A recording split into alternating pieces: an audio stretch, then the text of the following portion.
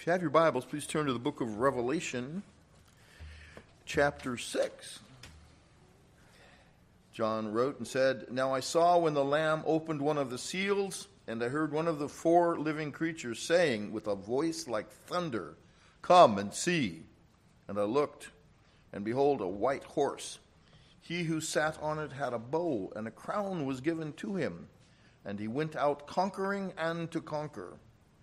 When he opened the second seal, I heard the second living creature saying, 'Come and see.'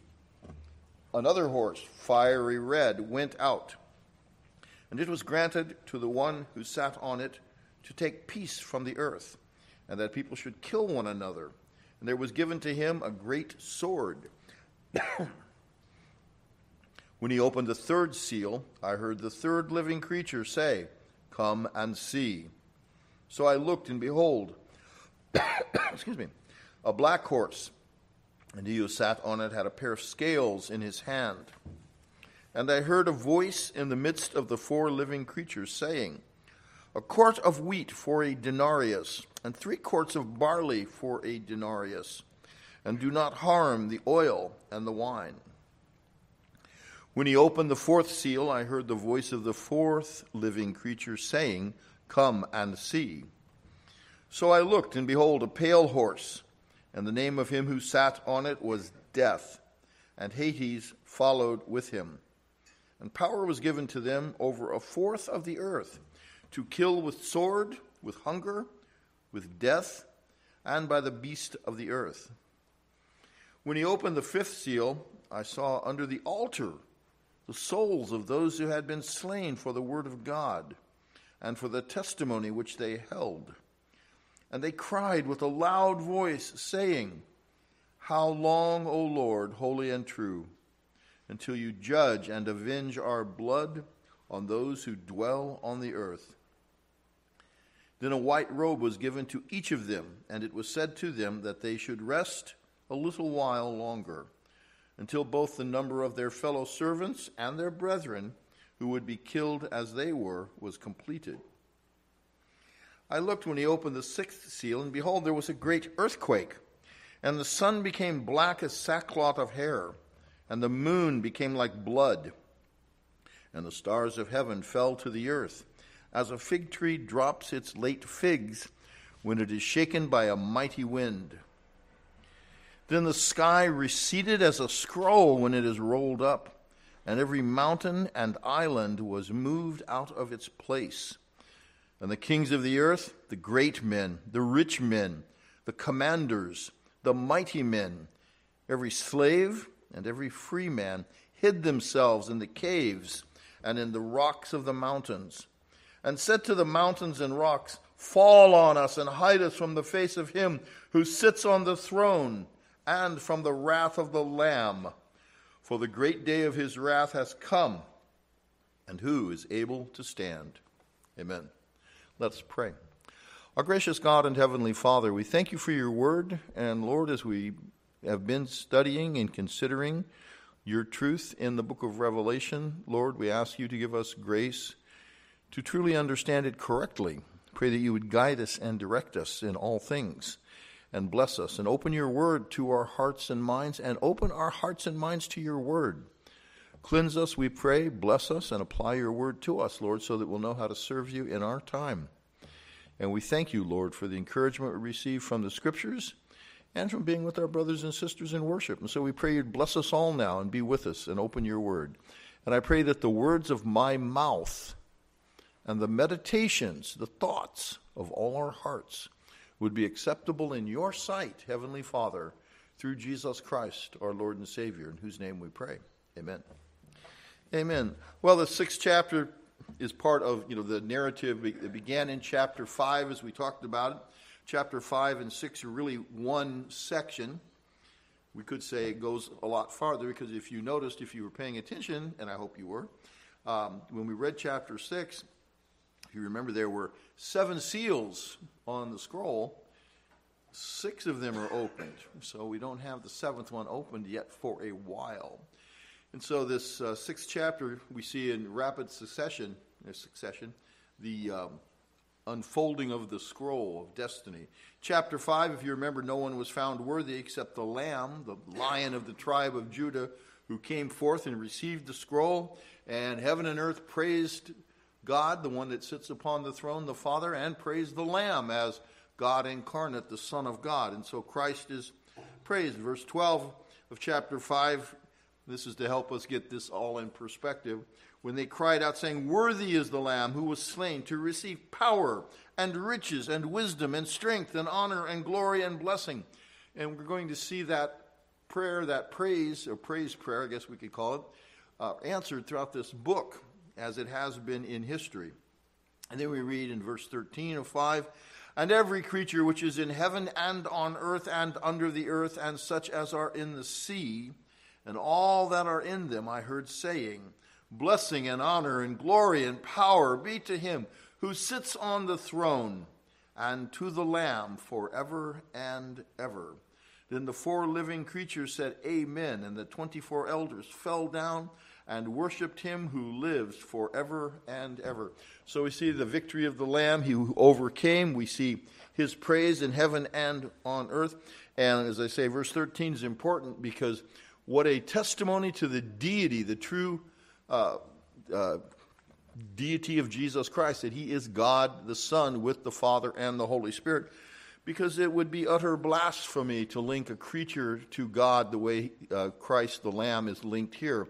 And so we see, as the Scripture tells us in the various places, that God was manifested in the flesh, and the Word became flesh, the Word who was God and is God. And so we see the Lamb is praised with the one who sits upon the throne. And as a matter of fact, they're worshipped together because there's only one God. The mystery of the Trinity is clearly taught in Scripture. As I say, I always remind myself and others, the first point of theology, that is the study of God, is to remember God is a different sort of being than we are. And that's why it's funny when you hear people say, "Well, how can God be 3 in 1? That doesn't make sense." It's like, well, that's good, because if it does make sense, actually. But if you're saying that God has to fit inside your noggin in order for him to be the true God, well, you've got a false notion there. God's greater than anything you can conceive of. And he has revealed himself to be the Father, the Son, and the Holy Spirit, ever one God. So we see this all through Revelation. And so now that John has seen this vision, the Lamb receiving the scroll from the hand of the Father, the one who sits upon the throne, and then he is praised in chapter 6, we see that it begins to be opened. And he says, "Now I saw when the Lamb opened one of the seals." Now that seems like just an incidental statement, but it is important because the Lamb is the one who is unfolding this. It's Jesus Christ who is opening the future for the church. Now in chapter 6, some might say, well, when did all this happen? Has this been fulfilled? Is it being fulfilled? Is it going to be fulfilled? And as I sometimes answer questions that are multifaceted, the answer is yes. Because I think what we have in this chapter is a panoramic view of the future from the time of John until the end. Clearly, the chapter ends with the men of the earth trying to find a place to hide, because as they declare, the day of his wrath, the very last verse, "For the great day of his wrath has come, and who is able to stand?" They freak out. They're terrified. This is an utter, inexpressible terror that will seize the wicked on the day of judgment, because it's them being found with no hope, with nothing but eternal damnation looming before them. And the only one that could have helped them, they had turned their backs on and scorned. And as we also see from this 6th chapter, they didn't just turn their backs on Jesus. When we see all these martyrs that are pictured in heaven, and it says they were killed, well, these wicked men are the ones that were killing them. And so we see the judgment of God begin to fall. So, a couple things preliminary as we dive into this. With the prophecies of this book, we may not always be able to say definitively what the exact fulfillment was, is, or shall be. Someone says, well, that happened on, the year 75 on a Thursday, or that happened in the year 1921 or something like that. Those kind of interpretations are usually proven to be false, particularly when someone uses the book of Revelation to predict, well, Jesus is coming on such and such a day in the next 5 years or the next 3 years, et cetera, et cetera. We've seen this happen. Harold Camping and Family Radio kept predicting the second advent of Jesus, and he had such a following and so many people believed him, they ended up selling their houses or going into debt because they thought we're getting raptured out of here. And then when it didn't happen, they were financially destroyed. And we've seen other, the Jehovah's Witnesses, they predicted the second coming of Jesus in 1914. When that didn't happen, they switched it and said, oh, well, we just meant he was coming and he's in heaven, not the second advent. If you go back and read what they were saying before 1914, they were saying he was going to come and judge the world. But then they always switched. They also said he was going to come again, I think it was 1974. And that stirred up a lot of people because, you got to follow us. We're the only ones that know this truth. Well, 74 came and went. And so, of course, they switched gears. Prior to that, you had the millennial movement back in the 1800s, in 1848, with the Seventh-day Adventists, but the Adventist movement. It was predicted that Jesus was going to come in 1848, and people believed it because these fellows were claiming to be prophets, or these women were, some of them, and they said, oh yes, he's coming, and so they sold rapture outfits, and they said people climbed up on the tops of their barns wearing their rapture robes and waited because they gave them this specific day. And the sun went down, there they were on their roofs. The sun came up the next morning, and they were still on their roofs. And they realized, well, some of them did, that they must have gotten something wrong. Well, so, of course, the false prophets came and said, oh, well, we didn't mean he was coming again physically. I think it was Ellen G. White said, no, he just came out of the Holy of Holies in heaven into the holy place, and now he's checking in the books to see who's keeping Saturday as the Sabbath. Oh, okay. So they kept the money flowing, and some people though were like, "This is wrong. Something's messed up here." And so we have these false prophets all the time. So when someone says it's such and such a date,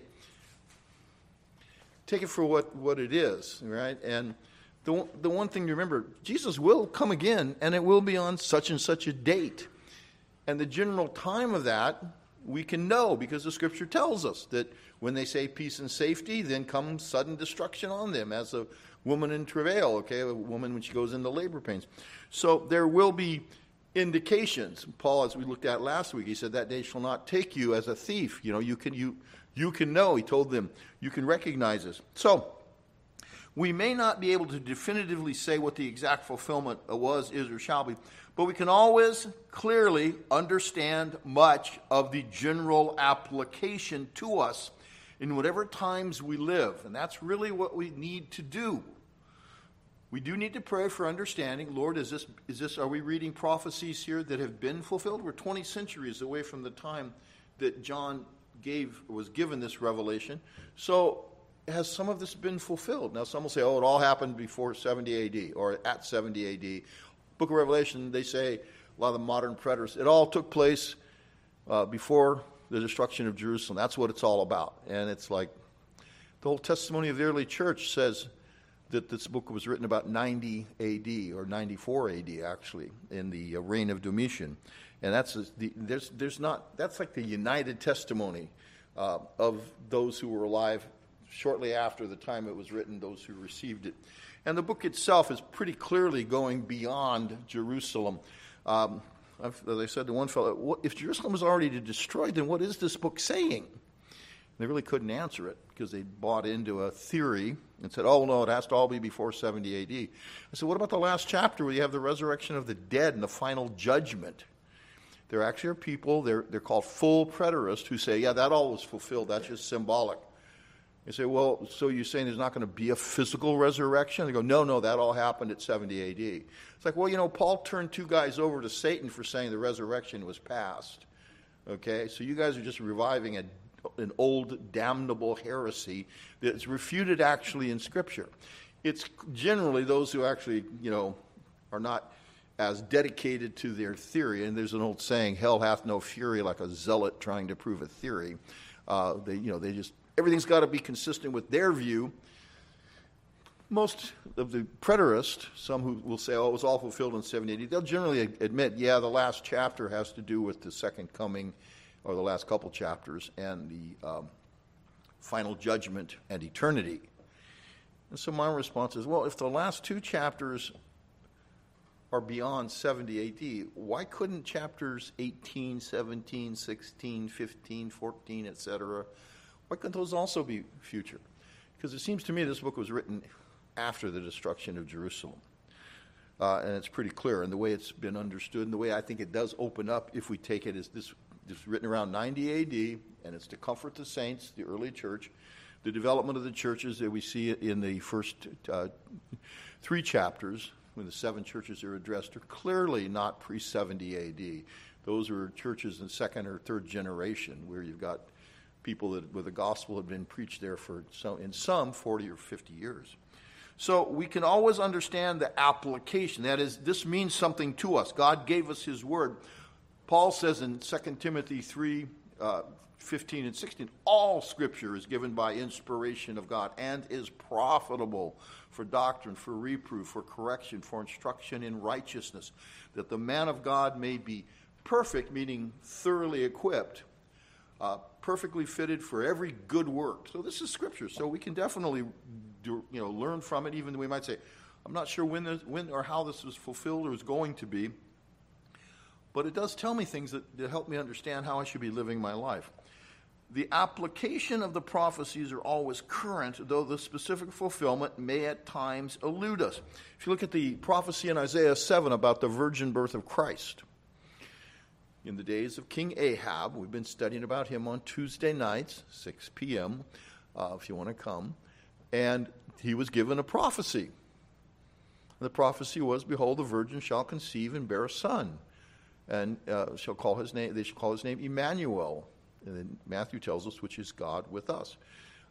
Ahab was worried that the two northern confederation, that the Syrians and others are going to come and dethrone him.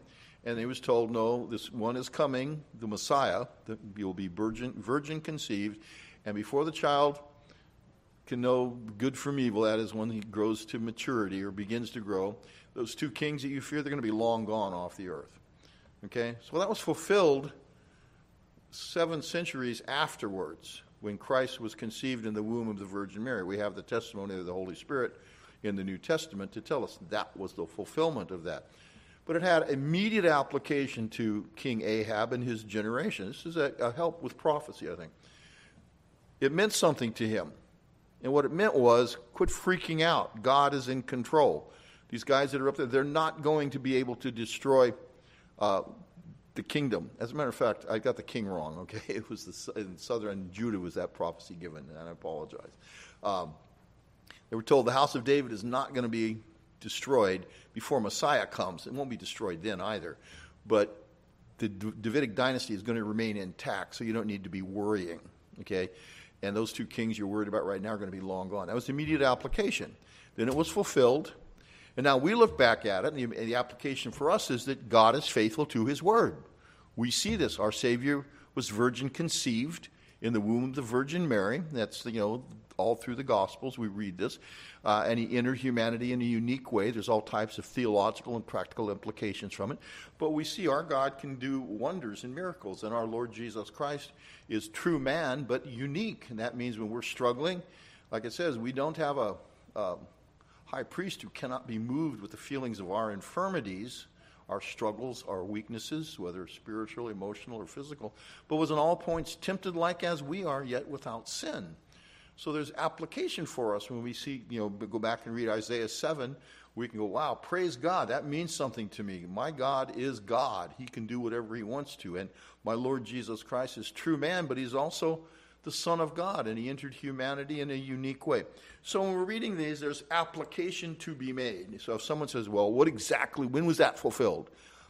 One of the most liberating things that happened to me after I left the dispensationalist camp, the Schofield Bible folks, somebody asked me a question about how I understood a certain prophecy, Because in the dispensationalist camp, you've got to have everything lined up. You've got to know everything. You've got to have all those you got your charts. You have to have them memorized. If you've ever seen the Clarence Larkin charts.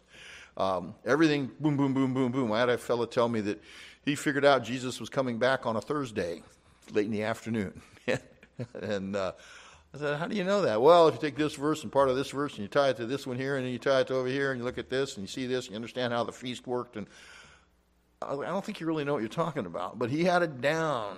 Somebody asked me a question about prophecy after I left that camp, and I was just, because I said, when I first read the Bible, it looked to me like Jesus was going to come again on the last day of history, and it was going to be a resurrection and a judgment day, and then eternity was going to start, and people would either be in heaven or in hell. And somebody asked me, well, how do you understand that? And it was liberating because I was able to say, and I'm not boasting in ignorance, but I was able to say, I don't know.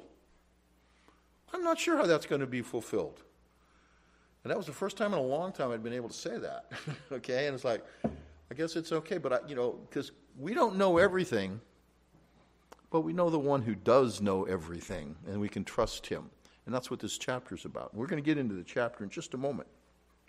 So I wanted to lay this out about how we understand prophecy.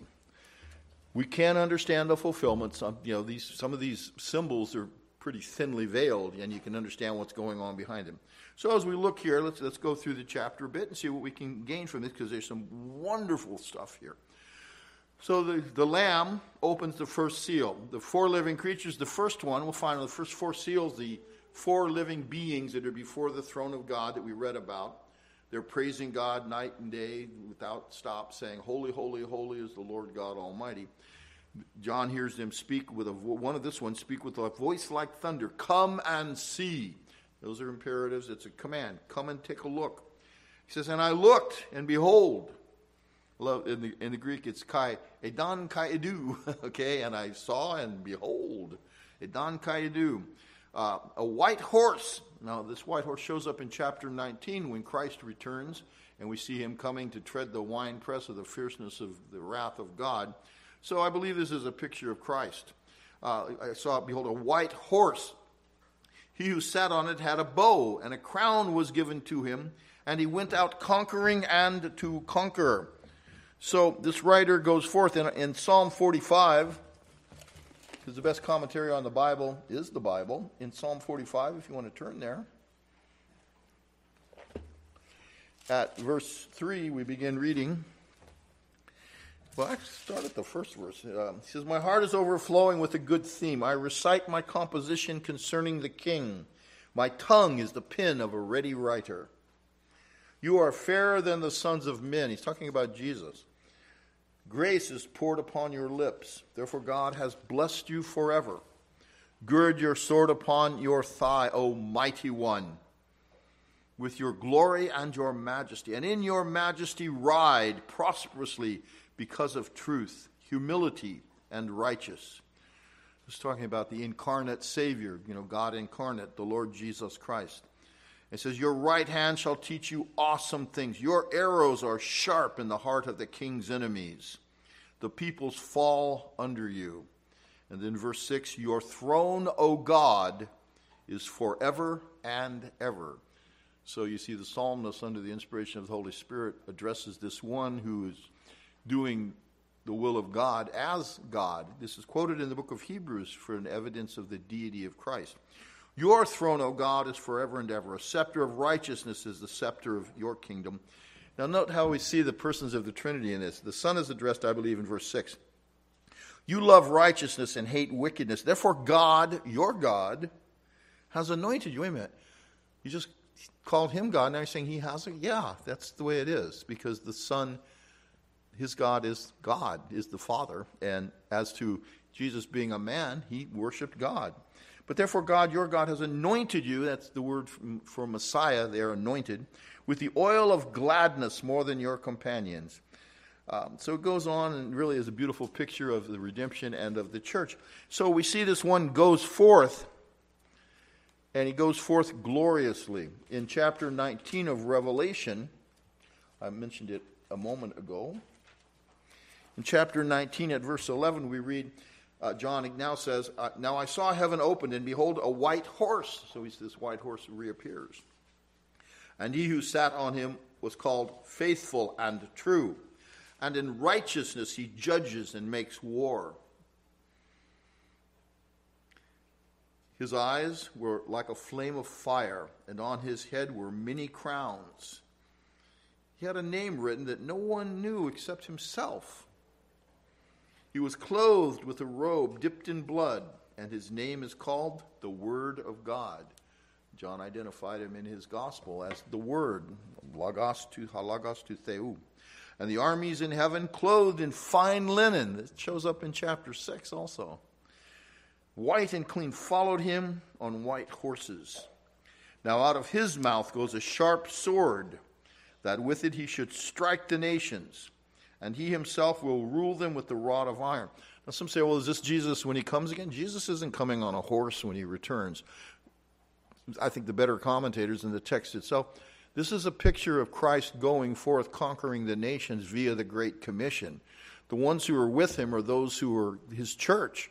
And the word goes out, because you notice this isn't the final judgment right here. This is him, when it says he's dealing with the nations, what does he do? He brings them under judgment. He strikes the nations. Remember when the opening chapters, he promised he who overcomes shall sit with me on my father, or with me on my throne, and my father's throne. And he said, you'll rule the nations with a rod of iron. Also, we read here just in chapter 5, he's made us kings and priests. So those who are with him are faithful and called. So it says, now out of his mouth goes a sharp sword, that with it he should strike the nations, and he himself will rule them with a rod of iron. This isn't heaven. This is a picture of this present earth. And some say, well, but what about sweet Jesus, meek and mild, who never does anyone any harm? This is Jesus in the Bible. This is the Son of God who judges those who spit upon God's mercy and turn their backs on him and mock him. Christ is King of Kings. God will not be mocked. If you want to know Jesus, you need to read your Bible and find out who he really is. He's not a plastic idol sitting on the dashboard for some people. And he's not, for some folks, that little idol's not on their dashboard. It's just in their heart and mind. I had a lady one time, we were talking about the sovereignty of God and the judgment of God, and I've quoted this before, shared it with you, and she looked at me and said, well, my Jesus wouldn't do that. And I said, well, the real one does do that. My theology professor, Dr. Rudolph, struggled with the sovereignty of God as a young man, and I think I've shared with you also in time past that he said one day his father, who was professor of theology at the Reformed Episcopal Seminary before Dr. Rudolph took that chair later, but his father was aware of his struggle, and his father finally told him, he said, son, it's time you came to grips with the God who is, not the one that you would like to exist. And he said that really struck him in his heart.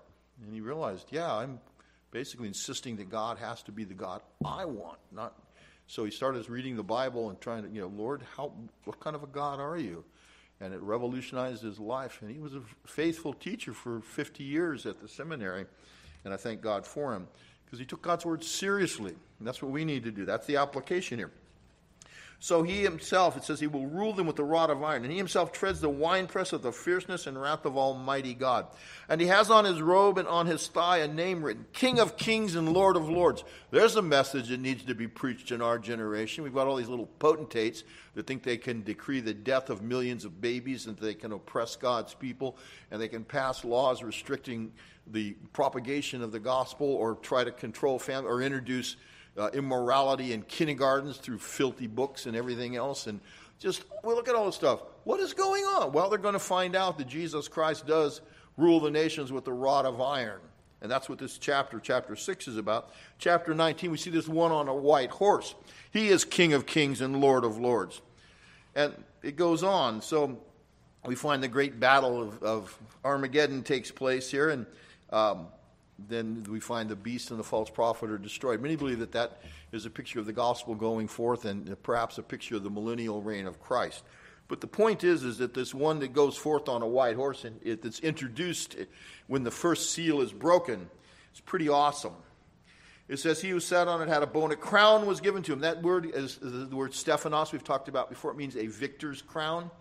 Was given to him, and he went out conquering and to conquer. So this is a picture. This is a symbol of the word going forth. He went out conquering And literally, and in order to conquer. He went out to subjugate the nations. Well, what happens when the gospel is rejected? Well, the next seal gets opened. When he opened the second seal, I heard the second living creature saying, "Come and see." Another horse, fiery red, went out. The first, was mercy. The second one, we begin to see judgment. And the third and the fourth. When the Lord spoke through Moses, he told the children of Israel, when you come to a city, not the ones that were already under the ban in Canaan, but if you fight or war against a city outside of the promised land, when you first come to it, you're to offer terms of peace. And if they don't accept those, then you go to war. And we see that principle at work here.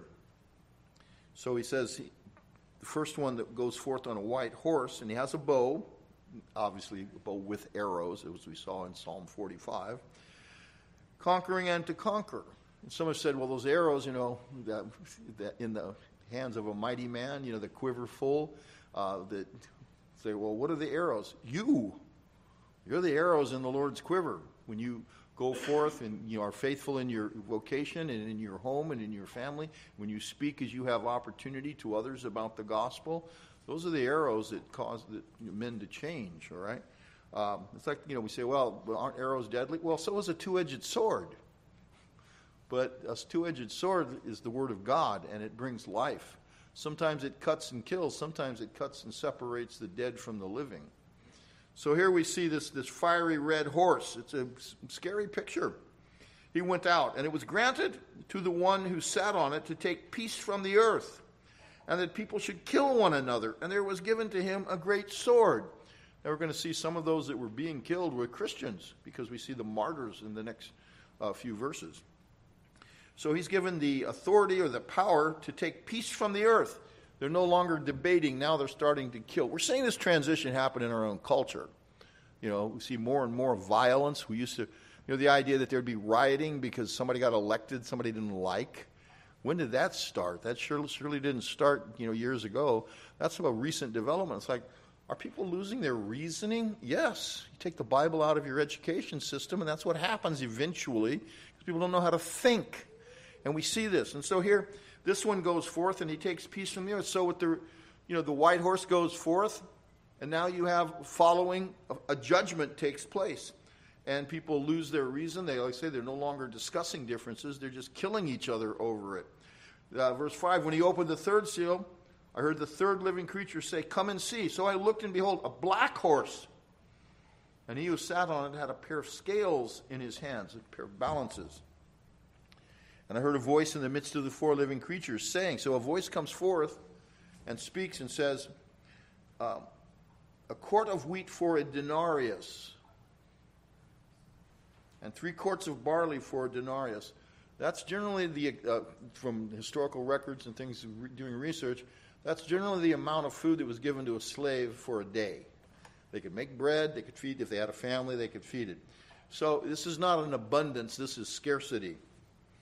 And a denarius was a day's wage. So this is a high price for very little. What do we see? People say, well, we see groceries going up. Well, we still have groceries. Here we see things are getting really scarce, where wheat and barley are being rationed, you might say. And then it says, and do not harm the oil and the wine. Someone said, well, those were maybe for those that had more money. The Greek word where it says do not harm, it actually comes from the root idea of don't do injustice in regard to oil and wine, saying, don't price gouge. But we see there's a scarcity starting to happen. And some of this is generally reckoned to be famine, although famine comes up in the next one also. So food is now becoming scarce. So you have first the white horse goes forth, and then you have the judgment of war, basically, is what we're seeing in the second one. Now the third one, what follows with war, is scarcity. When he opened the fourth seal, I heard the voice of the fourth living creature say, "Come and see." So I looked, and behold, a pale horse. The word pale there is sickly green in the original.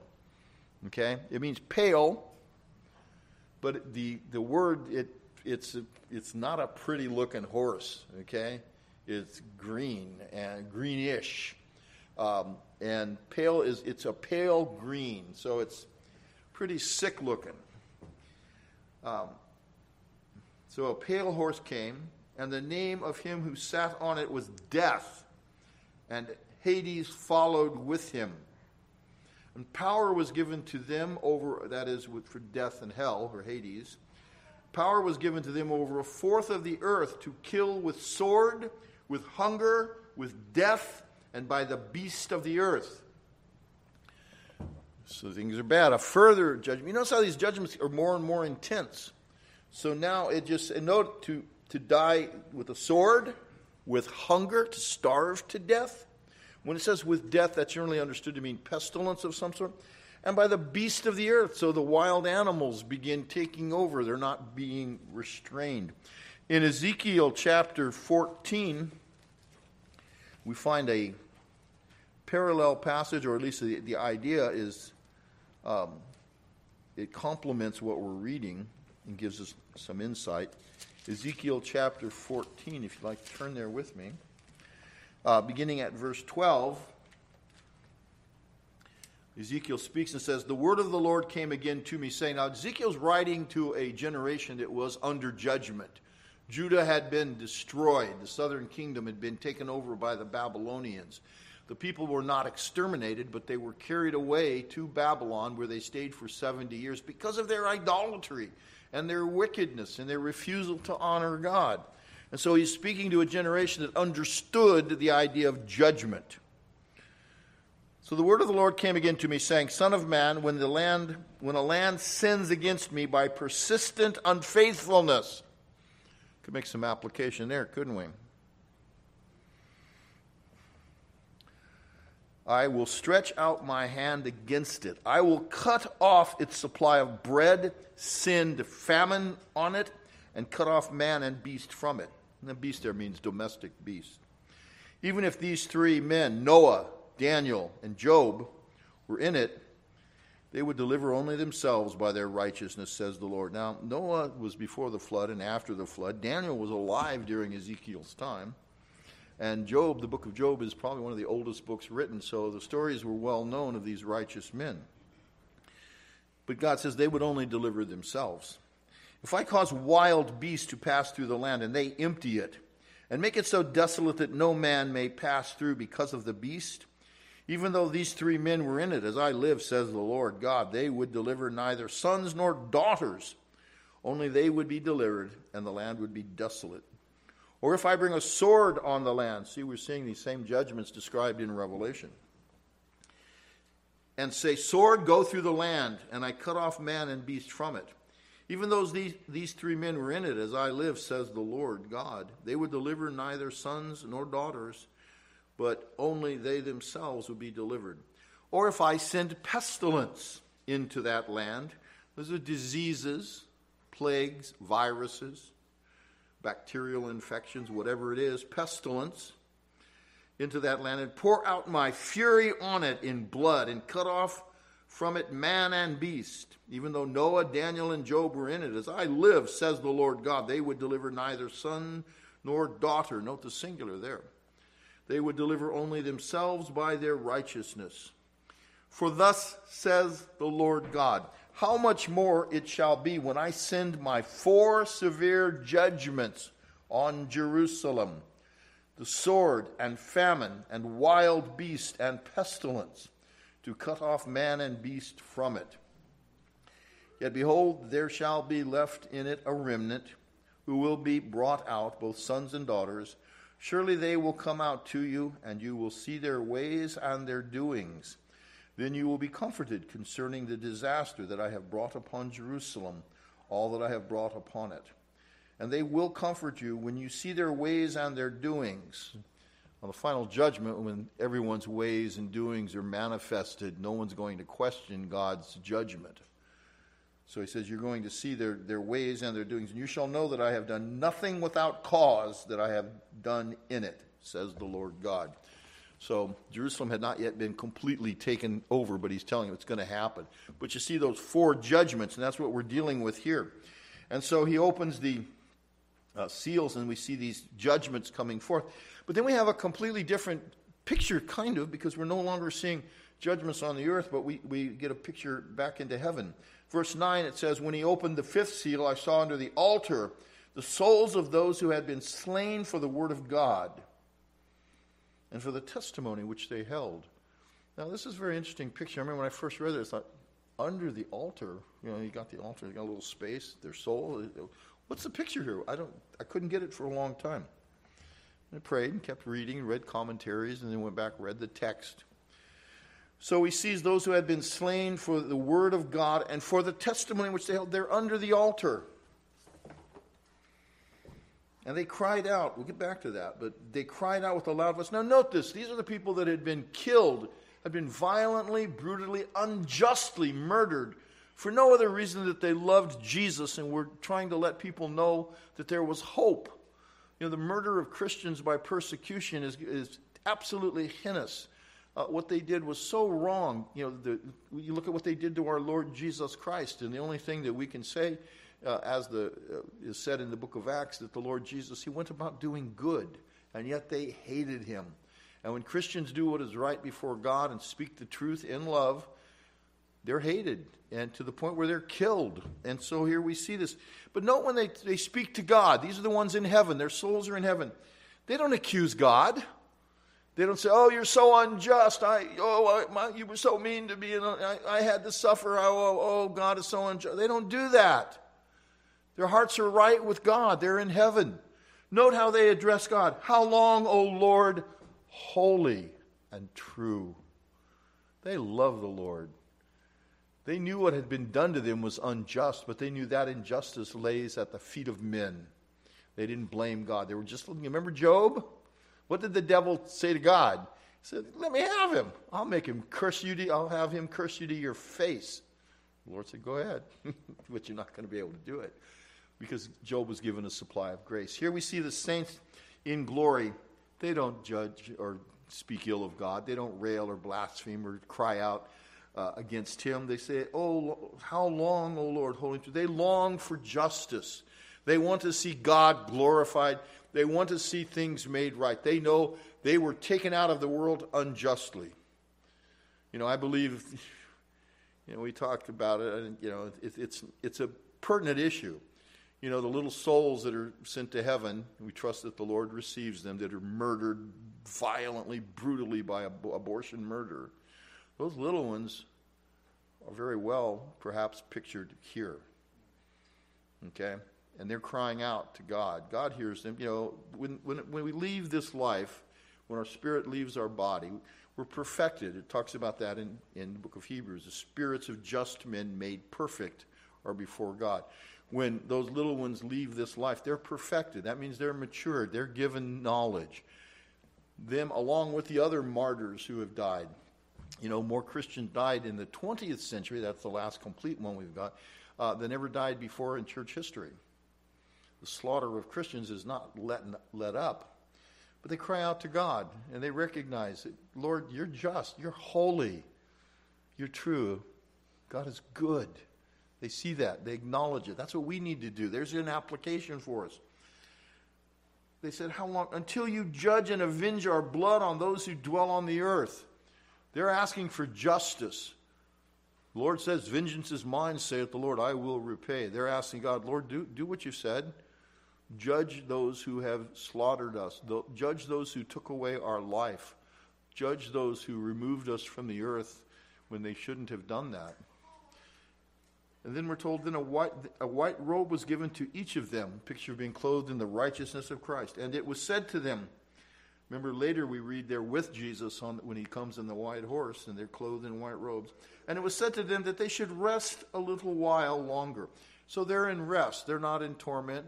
They cry out. They desire to see justice done, but they're at peace. That they should rest a little while longer until both the number of their fellow servants and their brethren who would be killed as they were was completed. So he said there's more going to join you. And this is important for us to recognize. It doesn't say, oh, well, God's just going to put a stop to all martyrdom. It says, no, there's going to be more join you. So be at peace, but recognize the full number has not yet been brought in. And so they're told to rest. Then we go on. I looked when he opened the sixth seal. And behold, there was a great earthquake. So their prayers being answered, by the way, in these next verses. They want to know how long. Well, we find out it began immediately. When the sixth seal, when Christ opened the sixth seal, there was a great earthquake. There was a great upsetting of all things. And the sun became black, the sun became black as sackcloth. Some have said it's the picture of the fires of destruction when cities are destroyed. If you remember back when the oil fields were on fire in Kuwait, it was nighttime. The sun became black. You couldn't see it, but you could see through the smoke. And if you saw the moon, just as it says here, the moon became like blood. These are descriptions given also in the Old Testament at times concerning the destruction of cities. And so if it's a picture of destruction falling out, then it's pretty clear. It could be something else, but definitely the sun became black as sackcloth of hair, and the moon became like blood. And the stars of heaven fell to the earth, as a fig tree drops its late figs when it is shaken by a mighty wind. Now, obviously, the stars don't fall on the earth literally or physically. This is a symbol. The idea of in the old days, you were guided by the stars. If they're gone, you can't find your direction, at least in the darkness, and now it's dark all the time, according to this. Then the sky receded as a scroll when it is rolled up, and every mountain and island was moved out of its place. This seems to be a picture of the Last Judgment, definitely moving in that direction. But then we read in verse 15, and the kings of the earth, the great men, the rich men, the commanders, the mighty men, every slave and every free man, all of them hid themselves in the caves and in the rocks of the mountains, and said to the mountains and rocks, fall on us and hide us from the face of him who sits on the throne and from the wrath of the Lamb. These who were powerful are no longer boasting. These who were kings and rich men and commanders, they're no longer persecuting Christians. The interesting thing here when we look at this, in the fifth seal, what do we see? We see the saints under the altar. Why is that important? The altar is where the blood was applied. The saints are under the blood of Jesus Christ. They're covered. They're not afraid of the wrath of God. They love the Lord. They know He loves them. They're at peace. They're at rest. They're given white robes. They're clothed in the righteousness of Christ. The wicked, however powerful and mighty they may have been in life, they have no covering when Christ returns. They're absolutely struck with an eternal terror, and it's just beginning for them. It's not going to get better. They have no covering. They turned their backs on the offer when the gospel went forth. They persecuted God's people. They killed them. They sentenced men, women, and children to death. Those saints cried out to God for justice, and we see now it's being fulfilled. I believe chapter 6 is a picture from John's time till the end.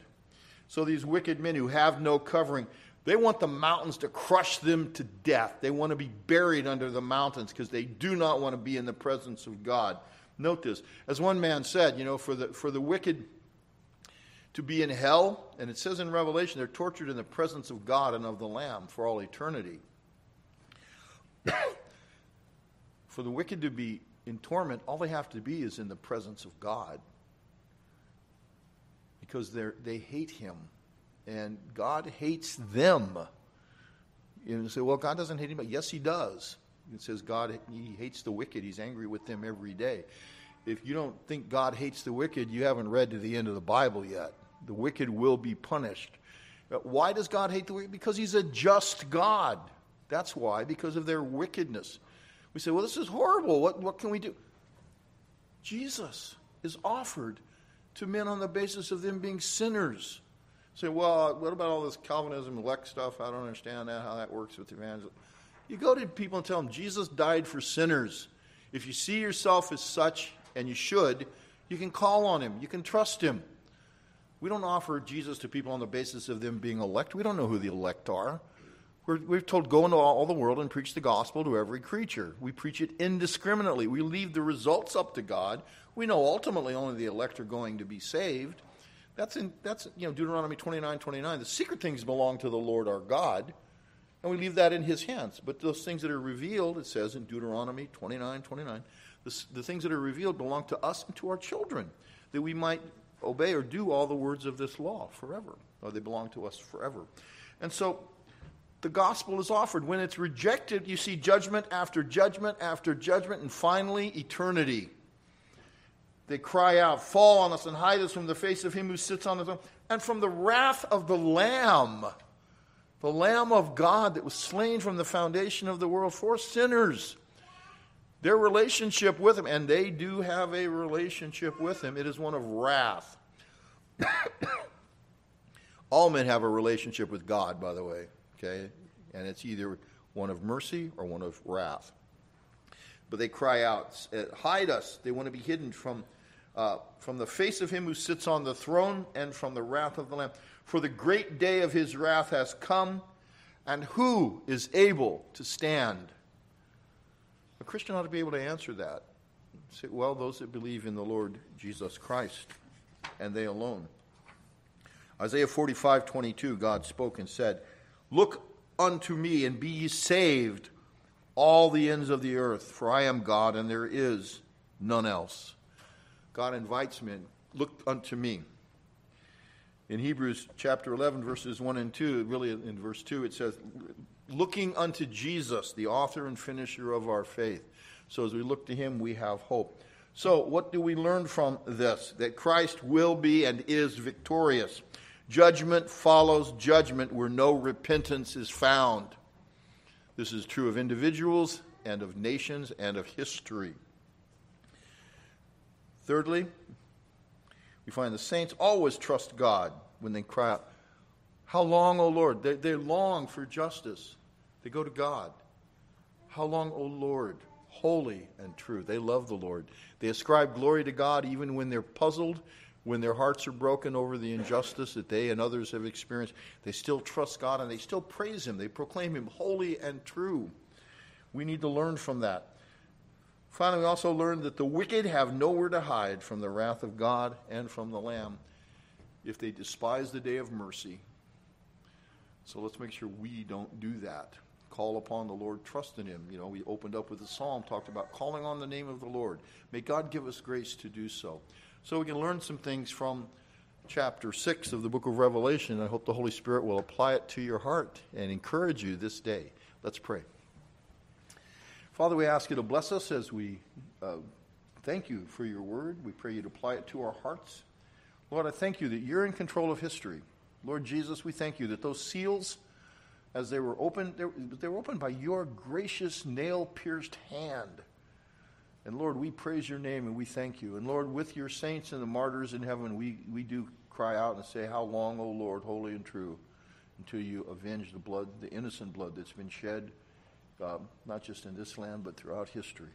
We thank you, Lord, that you are avenging it. You do rule the nations with a rod of iron. Lord, we're sensible that our own nation in many ways has come and is coming under further judgments. So we ask you to grant to each one of us individually true repentance from our sins. Help us, Lord, to serve you with both feet and not to halt between two opinions. Lord, we acknowledge you are God and there is none other. We do look to you, Lord Jesus Christ, as the author and finisher of our faith. Give us grace so that when you return in glory, Lord, we can be glad and rejoice and have that joy everlasting in our hearts and not be afraid. And finally, Lord, we do pray you give us grace to speak up to others and tell them there is hope in Jesus Christ. But that day of hope has a limit. There is a time when it will no longer be a day of hope, but a day of wrath. So, Lord, give us grace to speak up, for we ask your mercies to be upon us. In Jesus Christ's name, amen.